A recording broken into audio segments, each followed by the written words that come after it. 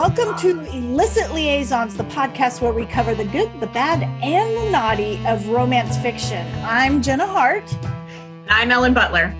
And if you're ready, let's talk about illicit liaisons. So, Ellen, what you got going on these days? Or not? I'm working on a couple of novels. Working on historical fiction, working on another mystery, and I'm actually reading The Secret Life of Violet Grant for my book club, which is coming up in a couple of weeks.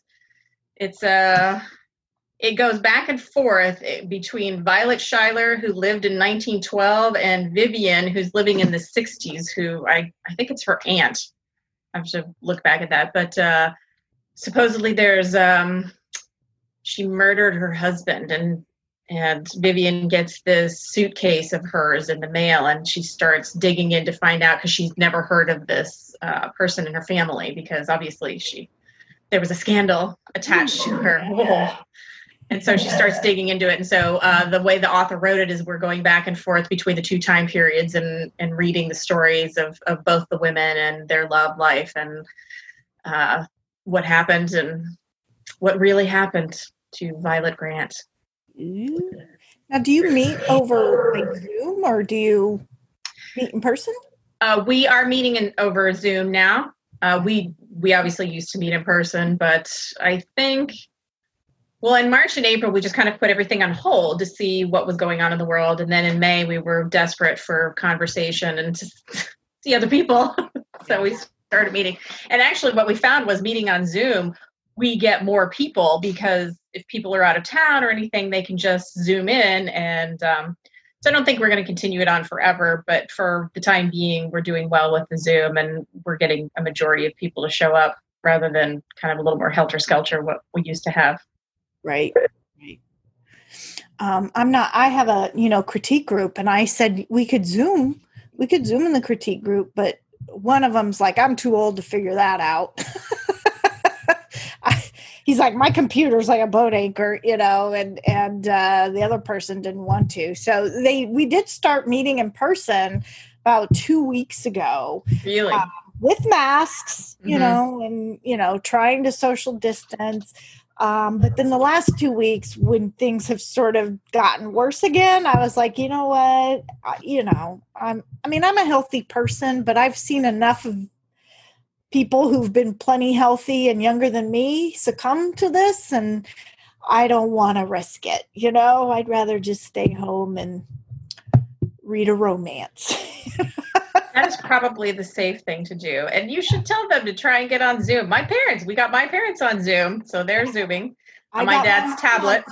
I got my mom on Zoom so we could have our cocktail parties. My mom and my sister and I, we have once a month now, we have a little cocktail party and, Oh, I'm going to have to crash that. You're going to have to let me know one of these times.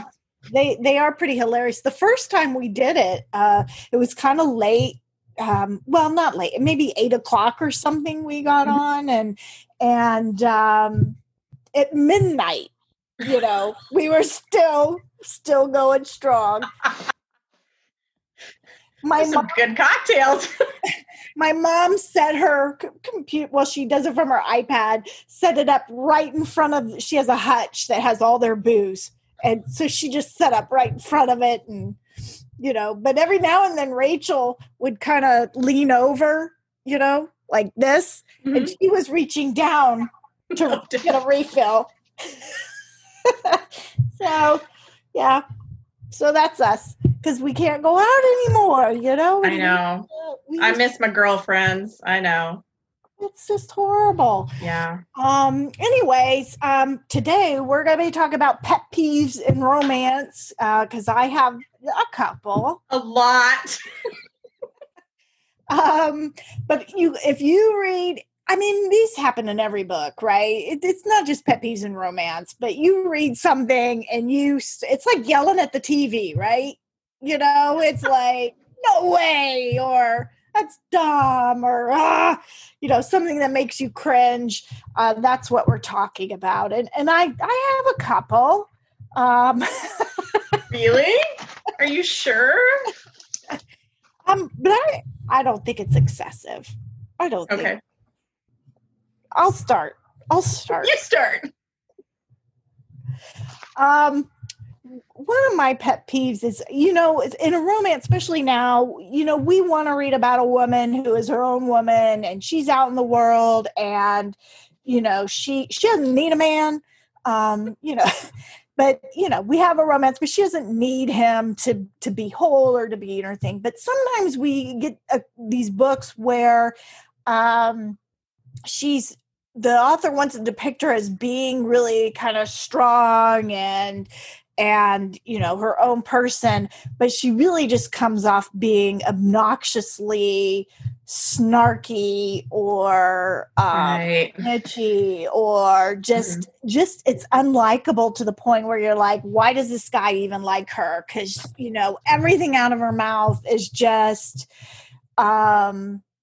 something kind of negative or with attitude or and that makes me crazy. That's I cannot be alone in that. No, I know what you mean, that every comment is a smart alecky comment, and they're just it's constantly sniping type of thing, trying to be funny but sniping. I know what you mean, and you're like, why would, first of all, a lot of times I don't finish those books because I'm like, if I don't like the main character, why am I bothering? Right. I'm not invested because it's just I don't have time for that. Yeah. Who has time for it? Yeah. Yeah. And it goes, the other part of that, which I think I've added on my list, but it's part of the same is, especially in romances where the couple aren't supposed to like each other maybe in the beginning. Mm-hmm. So there's like a banter between them, but it's that same thing, that it tips over into something that might be humorous and clever, into something that's kind of mean and nasty. I don't like that either, because, a woman can be strong and she can sometimes be obnoxious, but to have everything that she says or does be sort of this automatic butt against what the guy is saying or doing or what somebody else is, it's just like too much. Well, I just feel that you're not going to get a good romance, because to me that doesn't feel as though there's chemistry there when they're always sniping or being nasty with each other. So at some point there has to be some kindness, or something that's not so cruel. I'm on the opposite end of yours, what you just said, one of my pet peeves is characters that don't talk. I mean, I get that there's an issue or conflict or something, and they might not talk for a certain period of time, but when you start something at the beginning and they're not having a conversation about it, and it doesn't end until the end, that just drives me crazy. And this actually goes to one of your pet peeves, the secret babies. I hate secret babies. That's a trope. I hate secret babies. Yeah. So they like reconnect, or the man's maybe been out of her life and she's raising this child or whatever, and like they reconnect and she just doesn't tell him at all about the baby. Yeah. Because they don't talk until like the very, very end. And I'm like, I find that a little unbelievable, especially if they start rekindling that romance or whatever, and you're not going to tell him. Yeah. And that goes to motivation. And a lot of times there isn't sufficient motivation or sufficient reason for her to not tell. Or, there's a lot of times where it was just like one sentence could fix this whole thing. Saying what really happened or what you're really thinking could fix the whole thing. And if it's that easy, then that gets kind of annoying, because you're just like, oh my God, we're just, continuing on this road. But at the same time, there is sort of that interplay in romance, that idea of, that sort of disconnect between them. But you have to there's sort of a fine line between it being like, oh, come on, you have to say that versus why they wouldn't say the one thing that could fix everything, if that makes sense, because I think that's part of a romance anyway, that it takes a while to build the trust or whatever, to be vulnerable or whatever, but you gotta have a really good reason to do that. Right. And you're right. I think you've hit the nail on the head with the motivation. you need to make it a strong enough motivation not to talk about something for the first 15 chapters or whatever, rather than all 30 chapters. So Yeah, because if the reader is like, oh, come on.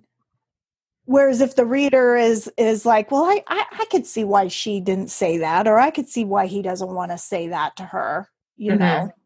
And you read enough of them, you kind of know, well, this is probably the thing that's going to be a problem at the end. This will be our conflict, our major conflict.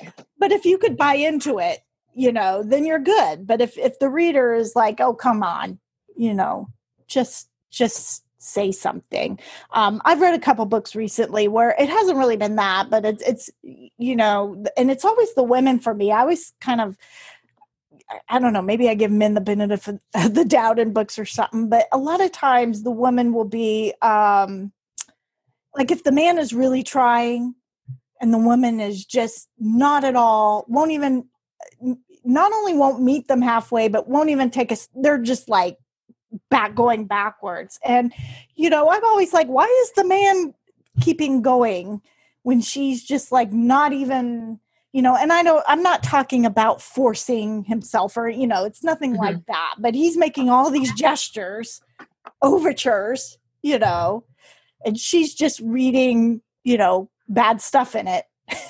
You know, like he's just manipulating me or whatever. But I'm like, why is he even bother? So one of the books I just read, I was like, I would have walked out by now, you know, I would have just been like, never mind, fine, you know. Yeah, you're right. There's got to be a reason for them to get something out of it. And if they're not in real life, you know, people are going to walk away. Unless there's something keeping them together, like they're drug addicts together or something. I don't know. I don't read a lot of drug addict romances, but you know, then there would be a codependency reasoning for them to stay together and being this way. But yeah. Well, the book I just read, they were married, and she wanted a divorce, and he's trying so hard. They got 2 little kids. He's trying so hard. The book was good. I enjoyed it, but there were a couple times where I was like, man, you know, he's just keeps taking a wallop, and she's just, you know, and eventually she comes around. She does have a history that sort of is. But do they? My question is, you know, in that book that you're talking about, do they establish a history in which it's difficult for her to begin trusting him again, or something like that? It's not that she doesn't trust him as much as that she has a history growing up that already sort of made it difficult for her to trust, and the marriage came about not in a regular way. You know. She got pregnant and, you know, they got married. Yeah. And, you know, and then he has to travel a lot and stuff like that. So, you know, already it was sort of, you know, but they loved each other. But anyway, it was fine. But there were a couple times where I just thought, man, I would have left already. You know? I'm checking out. So, okay. So how about, I have another pet peeve of, cliche characters. And this came up in a book I read recently where, the mean girl, you know, there's always sort of a clique or something, and there's a mean girl, but when they're total mean girl cliche, or when the ex-boyfriend is a total douche, and I'm like, tell me why she went out with him. Like, why do I care about a woman that would let herself, you know, I don't know, cliche characters kind of bother me. And they're it's easy to fall into as a writer. I know sometimes it's like, well, I need to have sort of this other woman to kind of create conflict. But then I try to really be like, I don't want her to be a mean girl. I don't want it to be obvious that this is going to be a problem, or I want something about her that just doesn't make her this quote unquote mean girl, you know? I don't know. What do you think about cliche characters? Well, I think sometimes they're thrown in because that's where your conflict comes from, is this cliche character, and they tend to be very flat. Yeah. There's often not a lot of depth to them. So yeah, I think it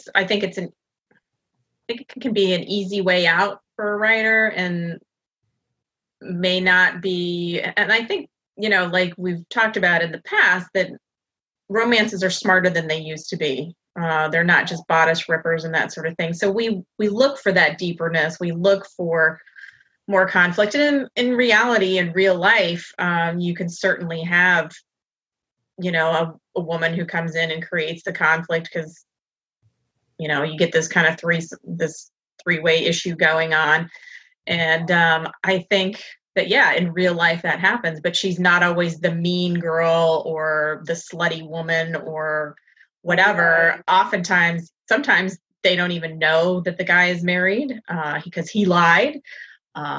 Sometimes, things are going bad in his relationship and they just allow themselves to get carried away. And she's kind of a victim in a way too, because, maybe they're young and inexperienced and get caught up in something that they shouldn't be caught up in and makes it difficult for everyone. So I think if you create that depth, it's not such a problem. But yeah, when they're flat and they don't have, and we talked about it earlier, motivation, if it lacks that motivation, then yeah, I agree with what you say about it sort of being the easy way.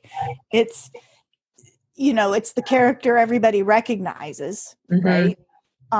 So it's easy to sort of put them in as a player and everybody will know who this is and what's going on. But I agree that it's a little bit easy because I think you can up the tension a little bit or the conflict even by making them not so obvious to be the mean girl where we're not sure or we're wondering or just, and like you said, create a depth to them so that at least, there seems to be something more there than just, this mean girl or this douchebag guy, that she's to go out with. Because the other part of that, it does reflect on your character. So if your character is allowing themselves to be, beat up or manipulated, and I meant beat up like emotionally, not physically beat up, but, just sort of a victim of these, cliche people, then what does that say about your character? We want to root for these people. We want them to have some spunk and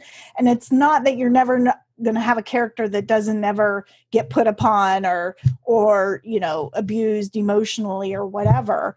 But I think it's much more, interesting if, through the character's eyes, we could see that it's not so obvious that person is sort of the mean person, that it's not always clear that they are out to get you or don't care about you.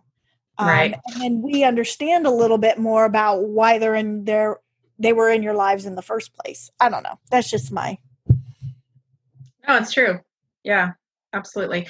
And sometimes, I know when creating conflict, you can use like a situational thing to create a situation that creates this conflict. And, then they're on either side of it. And then you don't always have to rely on that flatter character or whatever, because it's a situation. You all need to figure out how to deal with it. And if you can't deal with that situation, then your relationship's not going to make it through. And in reality, I think that's what a lot of us in real life go through. And why sometimes marriages break up, because the situations get out of control. Maybe someone loses a job, you're losing a lot of money. I actually remember reading years ago that one of the top reasons that couples fought and divorced was over money, which can become a situational thing. And if you can't get through that, then your relationship's not going to be able to stand. So I think with your flat character, you have more, you don't have to rely on that flat or cliched character as much if you use other different manners of conflict. You bring in different manners of conflict rather than just the old flame or the mean girl that is trying to catch your man or whatever. Yeah. I'll tell you, one of the things I wanted to bring up was one of your pet peeves, which I absolutely agree with, is weepy women. Yes. I've read books where like every chapter she's crying. I'm get a grip. Yeah. Suck it up. Pull up your big girl pants and move on. Yeah, it detracts. You know, when you have a woman, and it's not that they should never cry, but you know, Right. when they do, you really know, okay, this is an emotional moment. But if they're always boo-hooing, I agree. It's just good golly. Yeah, there are a couple of books, and I'm not going to say which ones right now that I've read. Some New York Times bestseller, one in particular. I remember she was like crying halfway, 50% of the book, and I'm like, yeah, girlfriend, get your act. Yeah. And I don't want to say crying is a sign of weakness, because I don't. I mean, I believe you have, you know, you feel bad, you cry. I totally buy that. But when they are like through the book, just weepy, it's just like, come on, you know, get it together. Honey, go get yourself some Wellbutrin or Prozac. Yes. It's so much better. Grow a backbone. I don't like that. I like it better when they sort of, do you remember in Dances with Wolves when the woman is explaining her name? It's like stands with a fist. Mm-hmm. Like, you know, that's what comes to mind. I'm like, you know, just you know, get on with it. Be strong, you know. And again, I don't want to say that if you cry, you're weak, because I don't believe that. But, you know, there is, when they're constantly weeping over every little thing, I'm like, you know, I think you need to stiffen the lip and, you know, tell them off, or, you know, whatever it is that made them cry, they need to kind of stand up and be strong and cry later. I don't know. Well, and there has to be a reason. Like, if you're suffering from postpartum depression, you're crying all the time because you have no sleep, you got a new baby. I get that. Yeah. No, You know, if the Hallmark commercial makes you cry, I get that. But it's just constant drama, and I think that's part of what it is. It's like it's the drama queen type of thing, and we need to I have to step back, and that's just not one of the character traits that I enjoy. I wonder if it's done as an attempt to create emotion in the reader, where the reader understands how they feel. And I'm like, you know, I mean, use something else besides crying to let us know, you know, that she's feeling devastated or whatever it is. Because sometimes it's an emotional shutdown, and that can be very powerful into itself. Yeah. You know, that if you explain that they just stare into this cold cup of coffee for 8 hours or something, right? Dinner doesn't get made, food doesn't get eaten, we don't go to work, we just lie there staring aimlessly at the television, trying not to think of whatever this emotional thing that has happened to you. Yeah. Rather than this constant sobbing. Yeah. I definitely prefer books where, you know, the writing is much more sensory oriented than, you know, they just cried or whatever, but, you know, their heart hurts or their chest hurts or, you know, their shape, you know, whatever it is. There's a lot of different ways to describe feelings beyond just crying, weeping, wah. So I also have on my list the words chuckle and giggle, which I understand for me are just like, they're mine. You know, I think some of these other ones, a lot of people would agree with me on. Yeah, I don't like weak characters. Yeah, I don't like it when they, you know, the woman comes off unlikable or, you know, whatever. But the chuckle and the giggle, I don't like them. I mean, to me, teenagers giggle. So I have teenagers giggle in my girls giggle. Yeah, giggling girls. I don't usually attribute giggling to women unless maybe they're inebriated or something. Yeah. The chuckle, though, I use men chuckle in my books. Women tend not to chuckle in my books, but men will give a guffaw or a chuckle. Men chuckle. I read it was a you know how they have there's Pride and Prejudice by Jane Austen, but people have written books beyond that, Elizabeth and Darcy's way. And one of them wrote that Darcy had chuckled. And I'm like, there's no way Darcy ever chuckled in his entire life. But in my mind, I think it's what I think of a chuckle. I mean, chuckles seem kind of pervy to me. That's when I think of somebody chuckling, it's just sort of this he. I've never considered that. That is so. So I don't use it, and I know that that's not what it means. You know what I mean? Like, I understand what a chuckle is, and I understand, like, when I read it in a book, I get the, that it's, he's not laughing. He's just, has a little humor sound coming out. But in my mind, when I think of chuckle, that's sort of what I think of, so it's why I don't like it. And then giggle again. Silly girls is usually what silly girls giggle. And again, that's just me. I'm not saying, I'm sure I giggle sometimes, but I'm silly. So there you go. Silly girls. We giggle all the time. I think of, again, going back to Pride and Prejudice, I think of Elizabeth's younger sisters. They giggle. Yeah. I think of giggle, I think of Lydia Bennet. I remember back in high school, I think of hanging out with my girlfriends, and we would, we'd see something and we'd giggle, or we'd hear something and we'd giggle. Yeah, we giggle when we were teenagers, because that's what young girls do. We giggle. What's the difference between a chuckle and a giggle and a snicker? I like snicker. Actually, I like snicker. Yeah. Someone snickered. I love a snicker or a snort. I do. I use snort. I use snort and a snicker. I use chuckle. And occasionally I'll use a giggle in an appropriate place, but I tend not to. Yeah.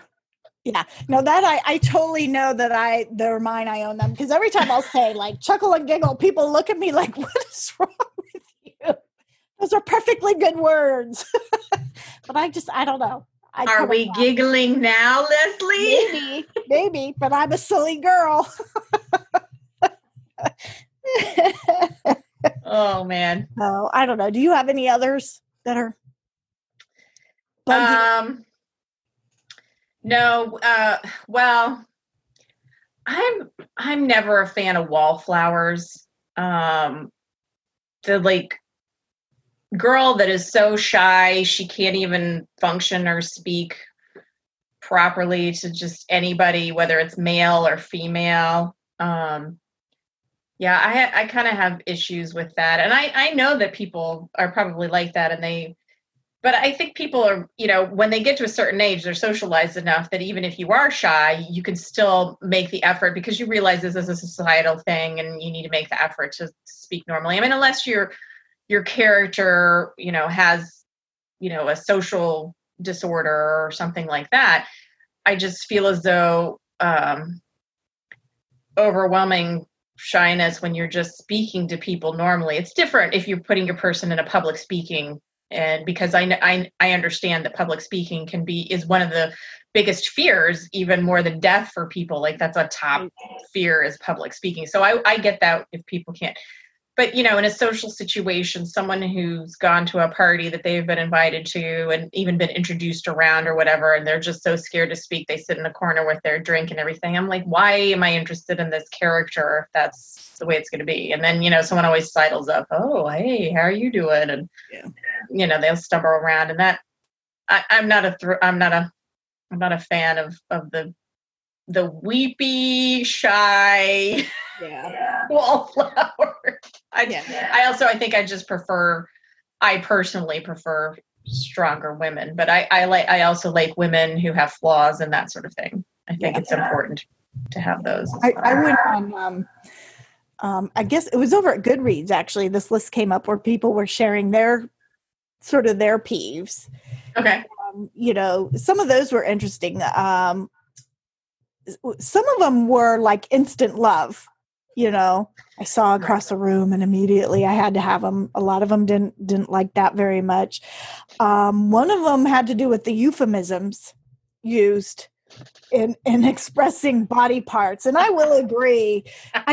Today I don't see, it's not a problem today. In the books I read today, there's not weird euphemisms. But if you read old romances, that include sexy bits, there's some interesting words that people I still think, actually, if you ever read some erotica, man, there are some interesting euphemisms.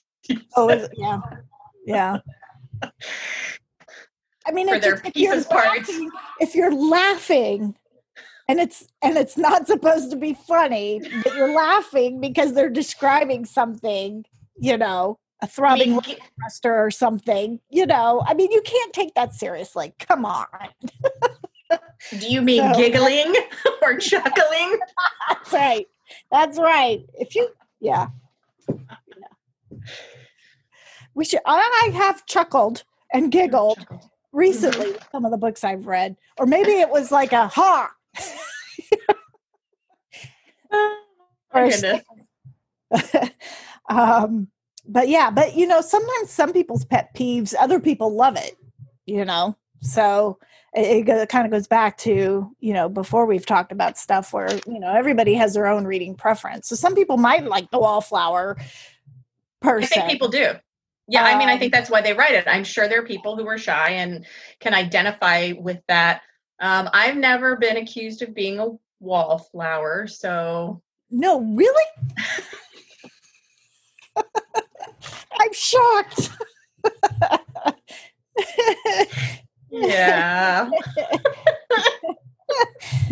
Yeah, no.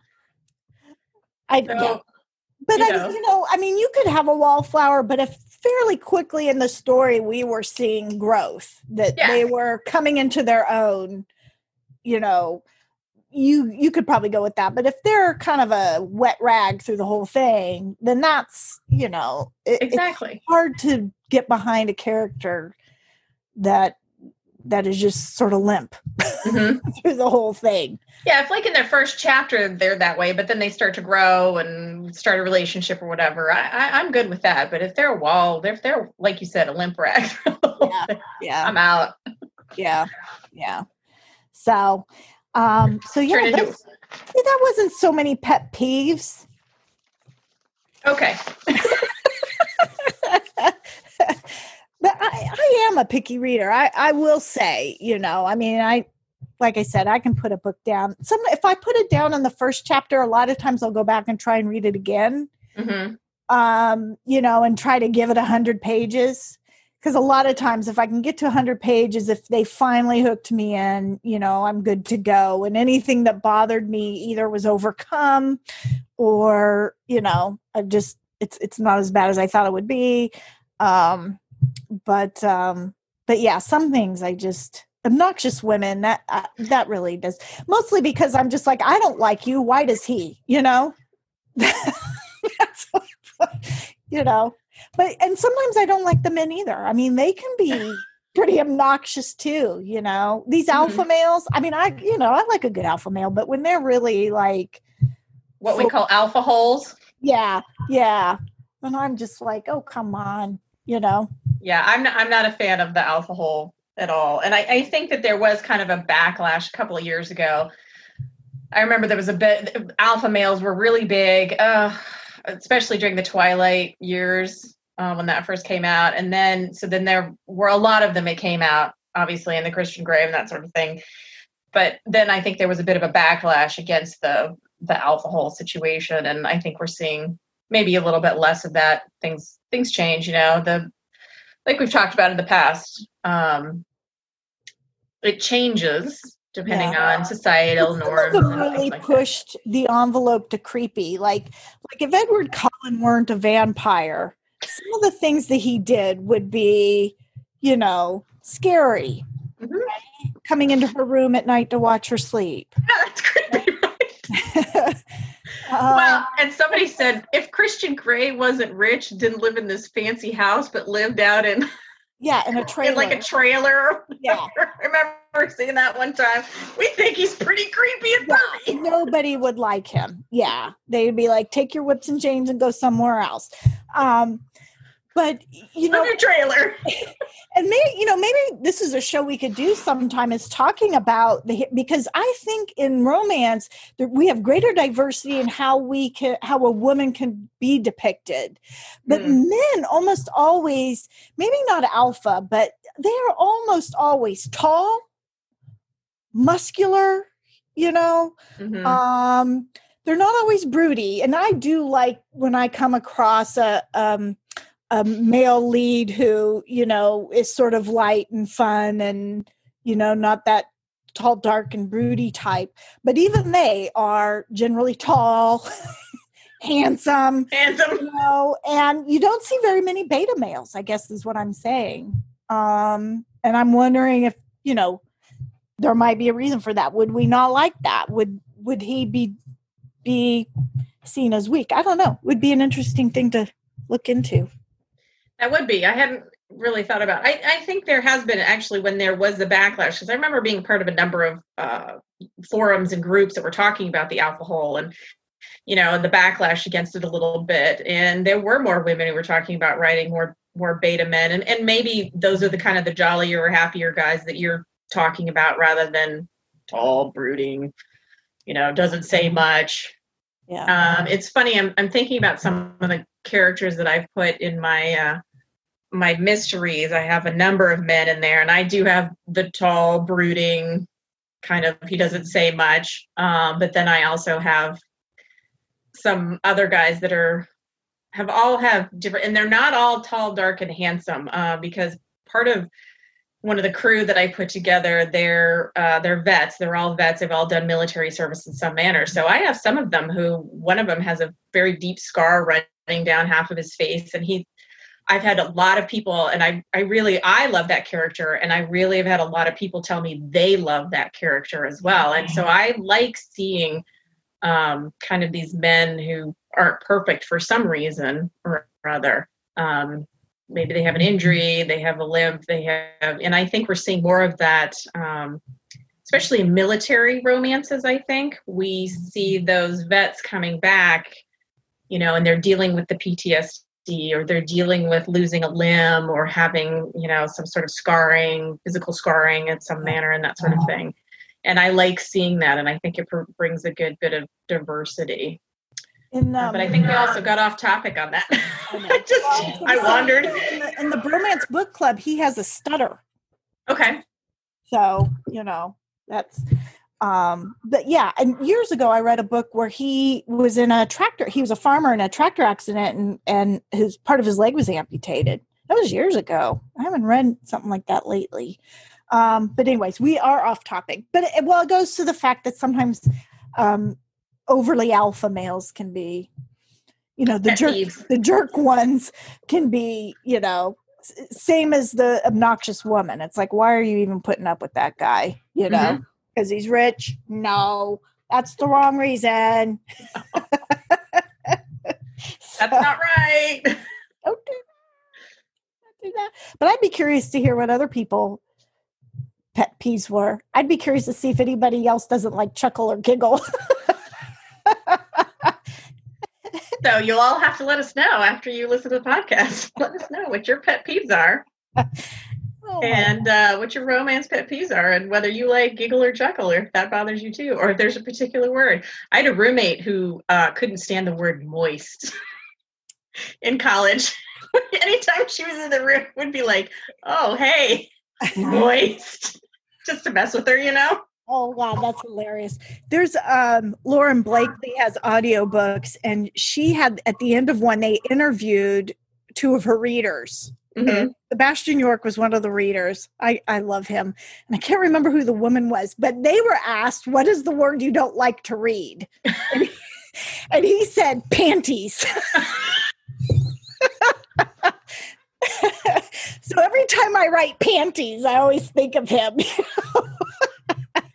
You're reading my book, Sebastian. You're going to have to read this word.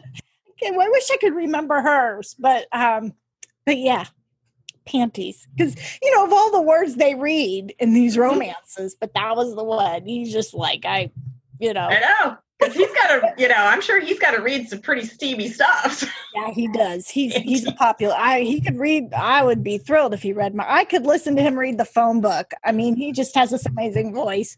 So, yeah, readers make the difference in a romance, and there's a couple of them. There's a British guy. I don't even know if he's British, but he does all the British accents on the books that I listen to, and he's very good too. Can't remember his name, but anyway. So that's it for today.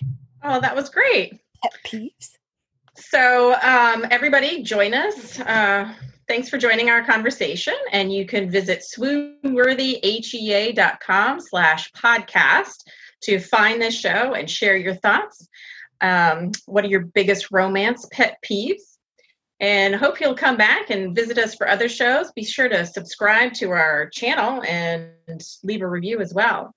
And the next time, I think we're going to be talking about rom-com, chick lit, and contemporary, the differences between the three. I hope we can figure it out by then, because I still don't know.